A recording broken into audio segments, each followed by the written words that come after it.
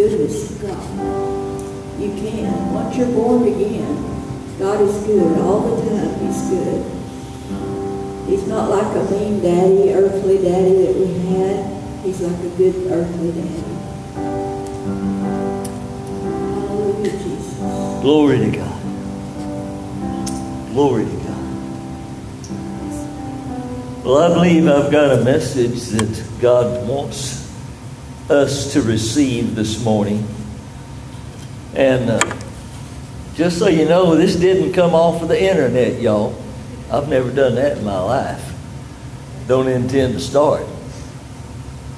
And most of the time, what I preach to you, well, I'd say pretty much all the time, is something that God has worked in my life, something that God has shown me. I mean, God just kind of gets on my case and I just pass it on. Amen. And so that's where this message is coming from. And it is going to be a message on prayer, specifically on the Lord's Prayer. It's what we call it. And that's where we're going to go. But before we do that, if you've got your Bible with you, hold it up. You know it. By now, you ought to be able to do this in your sleep. Pastor, why do we do that? Because you need it. And I need it. Because we need to make a positive confession that this is what God is doing in our lives. So say it out loud with me. This is my Bible. It's God's holy word. I am what it says I am. I can have what it says I can have. So I boldly confess. My mind is renewed. My body is healed. I'm saved by God's grace. And live by His Spirit. In Jesus' name. Amen. Glory to God. You know, when you speak about prayer, I believe God has always desired fellowship, communion, conversation. If you're a young person, God wants to hang out with you. Amen. We're the ones that run away from God. Now, let me give you a little bit of background, and I think it'll help you. In Genesis 3:8, the Bible, speaking of Adam and Eve, and they heard the voice of the Lord God walking in the garden in the cool of the day. And Adam and his wife hid themselves from the presence of the Lord God amongst the trees of the garden. Yeah.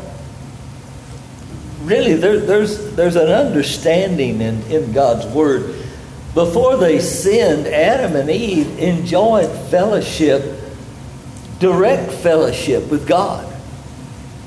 Now, exactly how that looked, exactly how that was, I don't know. But they walked with God in the cool of the evening in the garden. But it says that they hid themselves from the presence of the Lord. That was something new. Because of sin, they turned away from God. And you jump to Genesis 4:3. And in the process of time, it came to pass that Cain brought the fruit of the ground an offering unto the Lord. And Abel he also brought of the firstlings of his flock and of the fat thereof. And the Lord had respect unto Abel and to his offering, but unto Cain and to his offering he had not respect. And Cain was very wroth. Wroth is just, he was mad. And his countenance fell. And the Lord said unto Cain, Why art thou wroth? Why is thy countenance fallen? You know, the thing that amazes me, I mean, there's been some time that has passed. Since Adam and Eve sinned, since Adam and Eve were driven from the garden, Eve now has had children, Cain and Abel at least, if not more, that we're just not told about, perhaps daughters. But Cain and Abel had been born, And here are Cain and Abel, and they're literally having a conversation with God himself. Now, wait a minute. They've already been driven from the garden so they would not eat of the tree of life and remain eternally in a lost condition. But here they are having a conversation with God. Cain and Abel having a conversation directly with God. And you don't read anything in there that to them seems abnormal or strange. I believe God was still wanting to fellowship with man. And the point is that we're the ones who turned away from God. Mankind, people we've stopped trying to fellowship with God. We're the ones that, because again of sin, we turn away from God. Now, let me give you another example. Genesis chapter 5, verse 22. Then Enoch walked with God 300 years after he became the father of Methuselah, and he had other sons and daughters. So all the days of Enoch were 365 years. Well, what would Social Security do with you then? Okay, but it says Enoch walked with God, and he was not, for God took him. Enoch walked with God. Enoch fellowshiped with God. Enoch spent time in God's presence. And kind of like the old preachers used to say, there was one day God said, well, we're closer to my house than we are yours. Let's just go to my house. Look in Exodus chapter 20. Exodus 20, verse 18. Now, quite a bit of time has gone by now. Now you've had the whole tribe of Israel. They've been in Egyptian bondage. God has set them free. Man, it'd take a long time to go into that, but they've already been now delivered out of Egypt, were slaves for over 400 years. And when they got out of there, God said, I'm going to come down on the mountain and I'm going to talk to everybody. And in verse 18 of Exodus 20, and all the people saw the thunderings and the lightnings and the noise of the trumpet and the mountain smoking. And when the people saw it, they removed. Now that's King James. They removed. They ran the other directions, what they did. And stood afar off. And they said unto Moses, speak thou with us and we'll hear. In other words, Moses, you talk to us, but let not God speak to us lest we die. God wasn't going to kill them. That was their thought. God wanted, when God brought them out of Egyptian bondage, God wanted to fellowship with the whole bunch. And God just had to, it was just, it's Wilsonology, okay? But God kind of stepped down on the mountain and the mountain shook it. Man, God was having a party about it. Glory to God, my people are free. And the people all ran from Him. And that's basically what took place. God still desires fellowship with us. Yes. Prayer is where we fellowship and commune with God. I'm going to say that again. Some of you missed that. God wants to commune with us. God wants to fellowship with us. And prayer is where we have fellowship with God. But it's the most neglected exercise in the Christian faith. And I'm preaching to me. I guarantee you one of the hardest things that we do is finding time. And we ought to, we've got all these labor-saving, time-saving devices. And we are slaves to the devices. Everybody's probably seen the picture, of some alien walking around. And they said, don't worry about it. He's talking to the other alien. And he says, nobody will bother you. Just look at them. And they're all walking around with their cell phone. They don't have a clue what's going on. But the point of this, y'all, we struggle more to pray than anything else that we do. I don't know if you're like me, but you probably are. Anybody ever got down to pray and you set aside, okay, I'm going to go in there and I'm going to pray either this morning or maybe it's evening, and I'm going to go in and I'm going to pray. And maybe you had something you really wanted to talk to the Lord about, or maybe you just decided you wanted just to pray. And so you go into your bedroom, or you go into somewhere where it's quiet and get away from everybody else. I used to go on walks. As a matter of fact, one of the places I used to pray the most was riding my bicycle. And I'd take off down a trail, and I did 5 miles, and I'd pray pretty much the whole time. But somewhere where you've got where you can get alone, you can pray, and you get ready to pray, and what you do is you just start off, and it sounds really good, and Father, in the name of, and you just begin to pray, and you just rattle off everything you can think of, and man, I know I'm bound to have prayed a long time, and you look at your watch, and it's been 3 minutes. And you're already going, now what do I pray for? I don't remember what the Wednesday night prayer requests were. What do I pray for now? If it's late at night and you're starting to pray, I used to tell people, I guarantee you the devil will make you sleepy. If you can't sleep, well just, get down, get on your knees and start to pray. You'll probably wake up on your knees. But the point is, y'all, we struggle to be able to really spend time in prayer.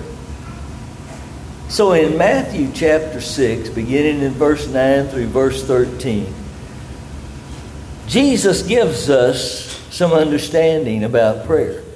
Matter of fact, we're told in the book of Luke, I believe it's chapter 11, his disciples actually asked him, Lord, teach us to pray. John the Baptist taught his disciples how to pray. Lord, teach us how to pray.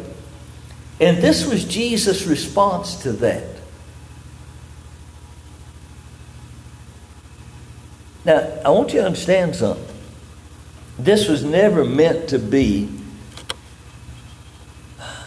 just something to be recited. How many of you did, when you were a kid, now I lay me down to sleep. I pray the Lord my soul to keep. If I should die before I wake, I pray the Lord my soul to take. Amen. Bless mommy and daddy. And okay. And then you jump in bed. It was never meant to be just something out of rote and just reciting it. Jesus was a rabbi, a teacher. And Jesus gave a rabbinical model prayer. What does that mean? That means that it was meant to be an outline for how to pray. So let's do this. Let's read this together. I want you to read it as I start. I want you to out loud read this with me. If we can bring that up, Jeff, please. And we'll read this together. And he said unto them, pray with me. When you pray, say, Our Father, which art in heaven, hallowed be thy name. Thy kingdom come, thy will be done, as in earth, so in heaven.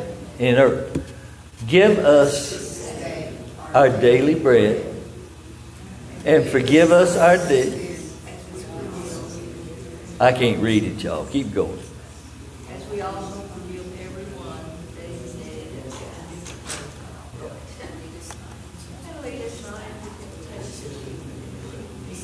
Okay, that's good, Jeff.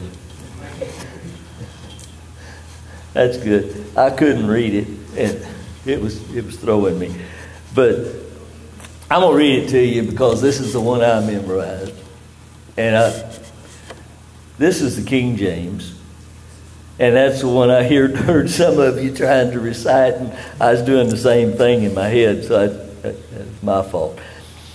After this manner, therefore, pray ye, Our Father, which art in heaven, hallowed be thy name. Thy kingdom come, thy will be done, as it is in heaven, in earth as it is in heaven. Give us this day our daily bread, and forgive us our debts or sins as we forgive our debtors. And lead us not into temptation, but deliver us from evil. For thine is the kingdom and the power and the glory forever. Amen. So this is an outline. If somebody's got to start by reciting that, praise God, at least they're starting. But it was meant to be an outline.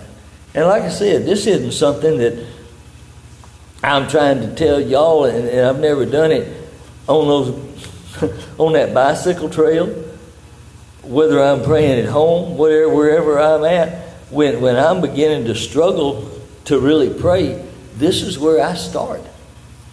And I still do this. So I'll just begin to pray. So what does it look like if we're actually going to use this as a model, as an outline for us? Well, he starts off and he says, Our Father which art in heaven, hallowed be thy name. Well, hallowed is a word that means praised, glorified. In other words, when you come to God and you're starting to pray, start off with praise. I mean, just begin with that. I tell people all the time, do something on purpose. One of my favorite phrases is, do something lest you do nothing. But, do something on purpose. Amen? Yeah. And he said, hallowed be thy name. So when you start to pray, just begin to just worship him. Father, on purpose, I just worship you. I know I'm in my pajamas, or I know I'm just walking around, out in the park, or what but Lord, on purpose, I'm just going to worship you. I'm going to praise you.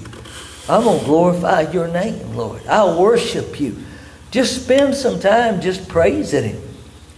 The Bible says God inhabits the praises of his people. The Bible also says praise stills or stops the avenger, and the avenger is Satan. You won't just stop the devil in his tracks no matter what's going on. Just start praising God.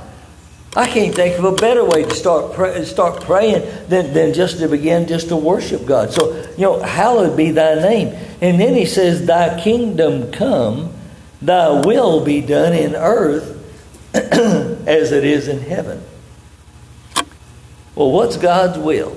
There's been all kinds of sermons, and I've heard people say some of the silliest stuff. Well, you can't know what God's will is. Well, that's only because you haven't read the Bible. God's written word is God's will. This is God's will right here.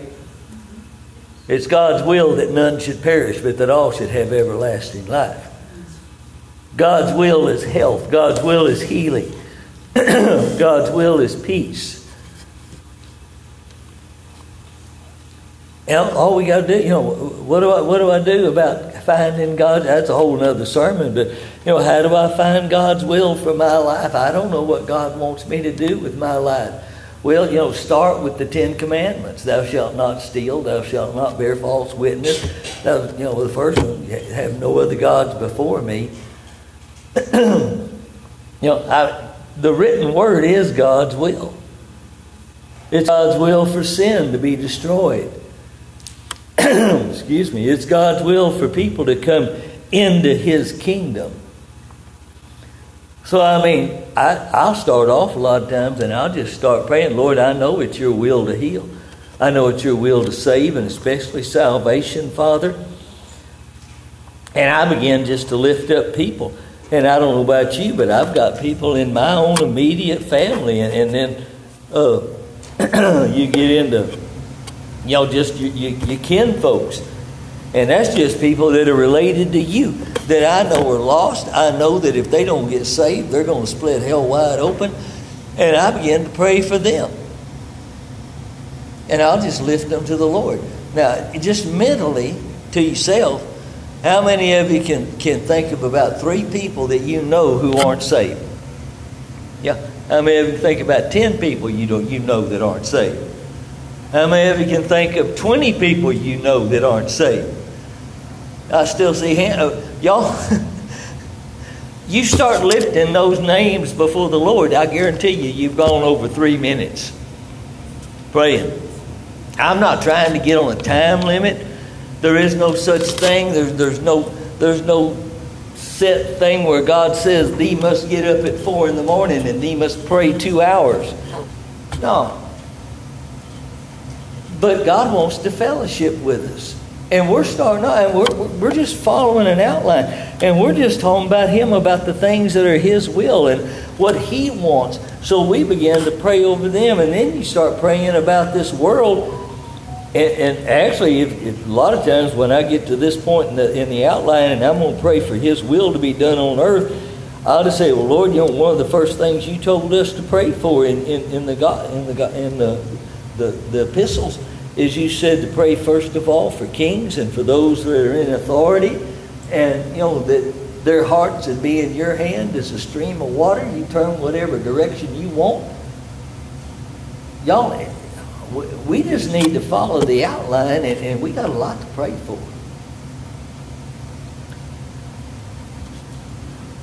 Praying for His will.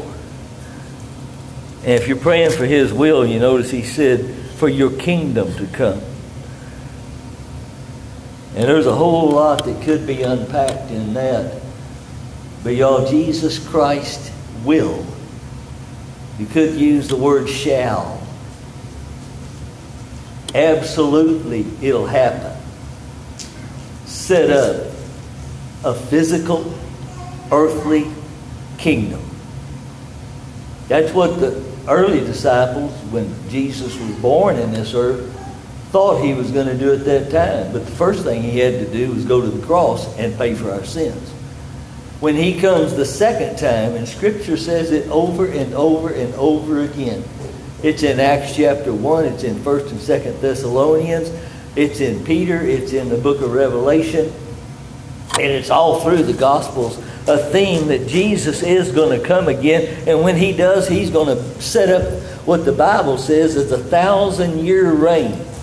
And this earth is going to be able to see what is it really like when there's righteous, godly rule. Boy, what a thought that the actual government that's governing this entire earth is actually going to govern out of righteousness. And we're going to be involved in it. So it's coming. It's going to be after a 7-year period of tribulation, but it is coming. And I don't know about you, but anymore I think God is really stirring believers to pray, Lord, oh Lord, come Lord Jesus. Amen. Well, then He hits this part and He says, give us this day our daily bread. Well, I don't know about you. I tease sometimes. I say, man shall not live by bread alone. He must have peanut butter. Sometimes I think this man shall not live by bread alone. He must have bacon. No, but seriously, we think of the natural bread. And certainly, it's good. It's fine. It's all right. And you should. Lord, supply my needs. Lord, and it may be literally a loaf of bread. It may mean, the taters and the fried okra and the fried chicken that goes with it. Amen. But whatever it is, I know you're probably already getting hungry. How many of you missed breakfast? Yeah. Okay, that's okay. I've only got 12 more points. No, I'm teasing. But seriously, ask God, Lord, supply the needs that I have. How many of you noticed that gasoline's not $1.60 anymore? It may be gasoline, but that all just applies within this. To pray for the things that you need, whether it's, it may be praying for a job so that you can supply the physical needs. It may be whatever it is. God will supply it. Amen. We've heard testimony. I mean, God will even supply. If you made a missions pledge, God will supply that. Amen. He'll pay a debt for you that you couldn't pay. Amen. But it's not only that. It's the spiritual bread. Jesus said that He was the bread of life. His word is our manna that we need daily. You may hear the greatest sermon on Sunday. It was awesome. It was wonderful. But 7 days without reading your Bible will make 1 week. W-E-A-K. Amen? So, y'all, we need daily something from His Word. And His Word's alive. So give us this day our daily bread. Forgive us our debts or sins as we forgive our debtors or those that sin against us. Now, I want you to notice, if you're following this outline, you've already been praying for a little while. You've already been before the Lord. You've been worshiping. You've been in His presence. You've already talked to Him about the lost. You've talked to Him about His kingdom. And you've already talked to Him about the needs that you have. And now you're coming and you're saying, and Lord, Father, forgive me. And there may be something, and I've heard people pray that way, and I'm not saying that it's wrong necessarily to say, Lord, if there's anything where I've stumbled or I've done something inadvertently, or I knew I should have done something good and I didn't do it, to him that knoweth to do good and doeth it not, to him it's sin. Whatever it is, Lord, forgive me for that. But y'all, I don't know any other way to say this, but just, you really don't need to start off every time you come to the Lord in prayer. Or let's put it this way, you should not have to start off every time you come to the Lord in prayer with, oh, God, forgive me. I'm so wretched. God, I'm just so awful. Lord, I know I'm just an old sinner. Now, why should it be like that? Because you were a sinner.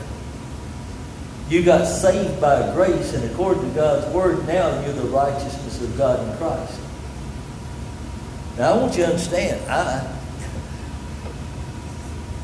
God wants us delivered from sin because the wages of sin is death. And physical death is involved with that, but spiritual death is the ultimate result of sin. And God doesn't want us in sin so we don't have any fun or these pleasures that are in life. The Bible itself says there's pleasure in sin for a season. And then it's kind of like a mouse trap or a rattlesnake. I guarantee you it'll bite you. And it'll destroy you. And God's saying to us and wants us to understand, no, you don't need to live in sin. But if you've been born again and you're filled with God's Spirit, and you get up early in the morning and you've been asleep and not dreaming bad dreams, and you get up and you get in the presence of God, and you begin to open your Bible and you begin to read your Bible, and if the very first thing out of your mouth is, oh, God, forgive me, what are you asking forgiveness for? We should not have such a strong consciousness of sin that it just overrides everything else. Because if you're just nothing but self-conscious, sin-conscious, and just, I'm just no good, I'm just so rotten, and oh God, I don't know how you can do anything with me. How are you ever going to believe, number one, for healing in your own body? How are you going to believe for somebody else to get saved because of your prayers? The fervent prayer of the righteous is effectual. And God's trying to get across to us, I really believe that we don't need to constantly live in a sin consciousness. We need to live more in a consciousness of, man, I'm righteous not by me, certainly not by my own efforts and my own work, but through the blood of Jesus Christ. And God hears my prayers, God loves me, and God's got something to give to me. And if I pray for something, it's going to come to pass. I'm going to find, if you do have sin, you better get it under the blood. And it'd take me a whole nother sermon, probably series, to go into some things that need to be said about that. But if there is sin in your life, ask forgiveness for the sin. And shut the door on Satan. Amen?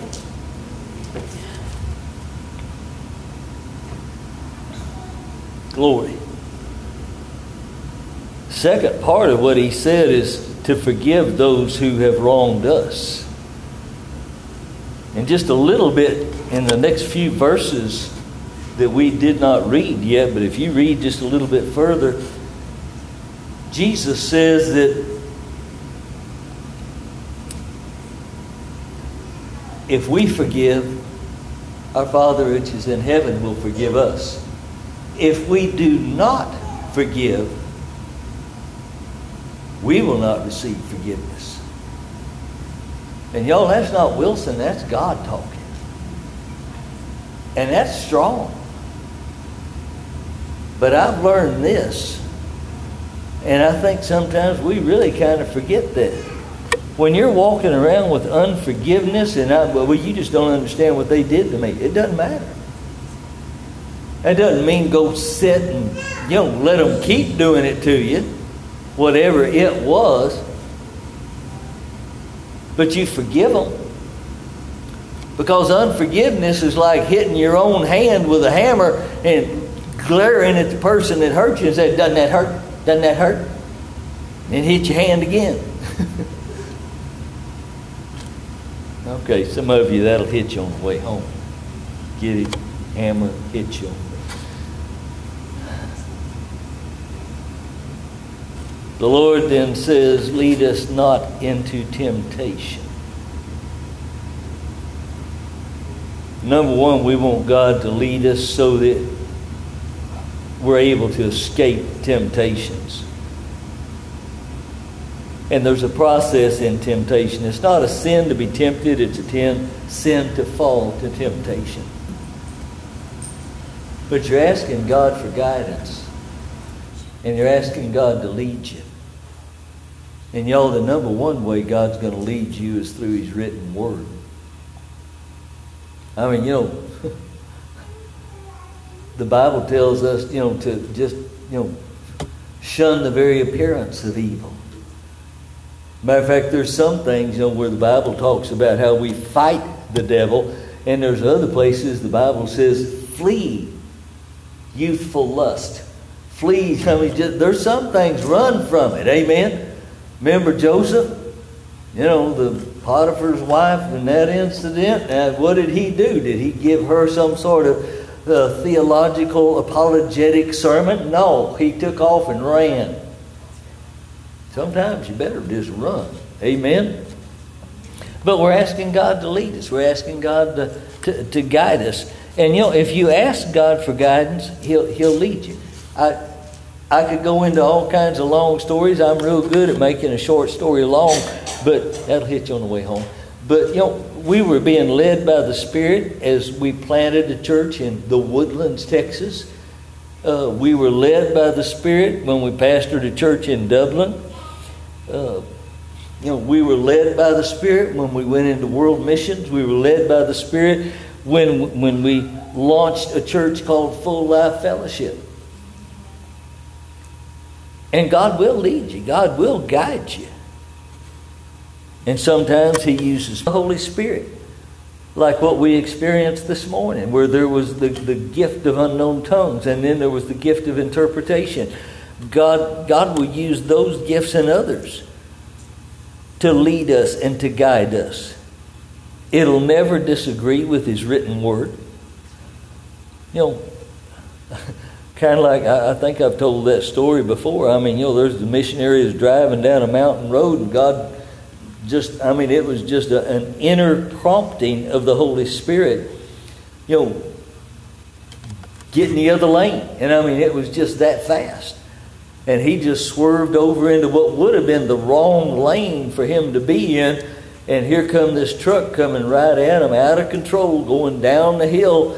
And if he'd have stayed in his lane, he'd have wound up head-on collision. There's times we need to listen to the Lord. Amen. Deliver us from evil. You know, the Bible says many are the afflictions of the righteous, and I think a lot of people stop right there and just yell, yeah, I'm being scriptural, I'm afflicted. But the second half of that verse is, but the Lord delivers them from them all. Y'all, we live in a fallen world. But we can believe God for deliverance. Y'all, you can look it up when you get home. Acts chapter 12, I believe it is. Peter is in prison. And I mean, Peter is so much at peace, he's just asleep. And he's chained to 2 guards. And the angel wakes him up. And I mean, the angel has to just get almost kind of rough with him and wake him up. And then he comes to himself and goes, wow, I really am out of there. I'm not asleep. And he goes to where he knew that they would be, the church would be gathering. And sure enough, here they are. They're in a prayer meeting, praying for Peter to get out. And that's a whole nother story, which is awesome. But the point is, you know, pray for deliverance from evil. And y'all, there's a lot of evil in this world. Whether it's disasters or whether it's people. And then he closes it and he says, for thine is the kingdom and the power and the glory forever. I'm not going to labor this part of it. But you need to understand something. You start off prayer with praise and just worshiping God. And then you close your prayer with worship. And just thanking Him for answering your prayer. And giving Him praise. The Lord, I know you've heard me. I know you've heard me. It's a model. It's an outline. And I don't know if that's something you've never seen before or heard before.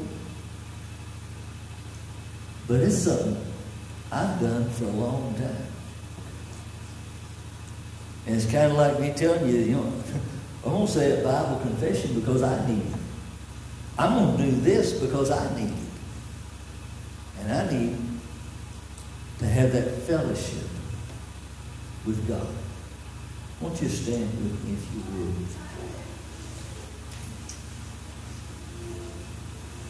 If you're here this morning,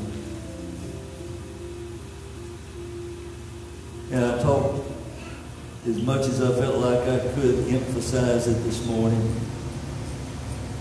but if you know you've got sin in your life, and there's even the shadow of a doubt, am I really saved? There's a whole lot of times we can have a religious experience. We can come under conviction. But yet nothing changes in our heart and in our spirit. When you really get born again, Jesus Christ comes in, changes you. Your very desires change. Your entire heart changes. And if you need to make Jesus the Lord of your life, I want you to come this morning. And I want to pray with you. You can come at any point in this altar call. and you can come and I'll pray with you. But yes, it's a private thing. Because we need, just as we sin publicly, we need to receive it publicly.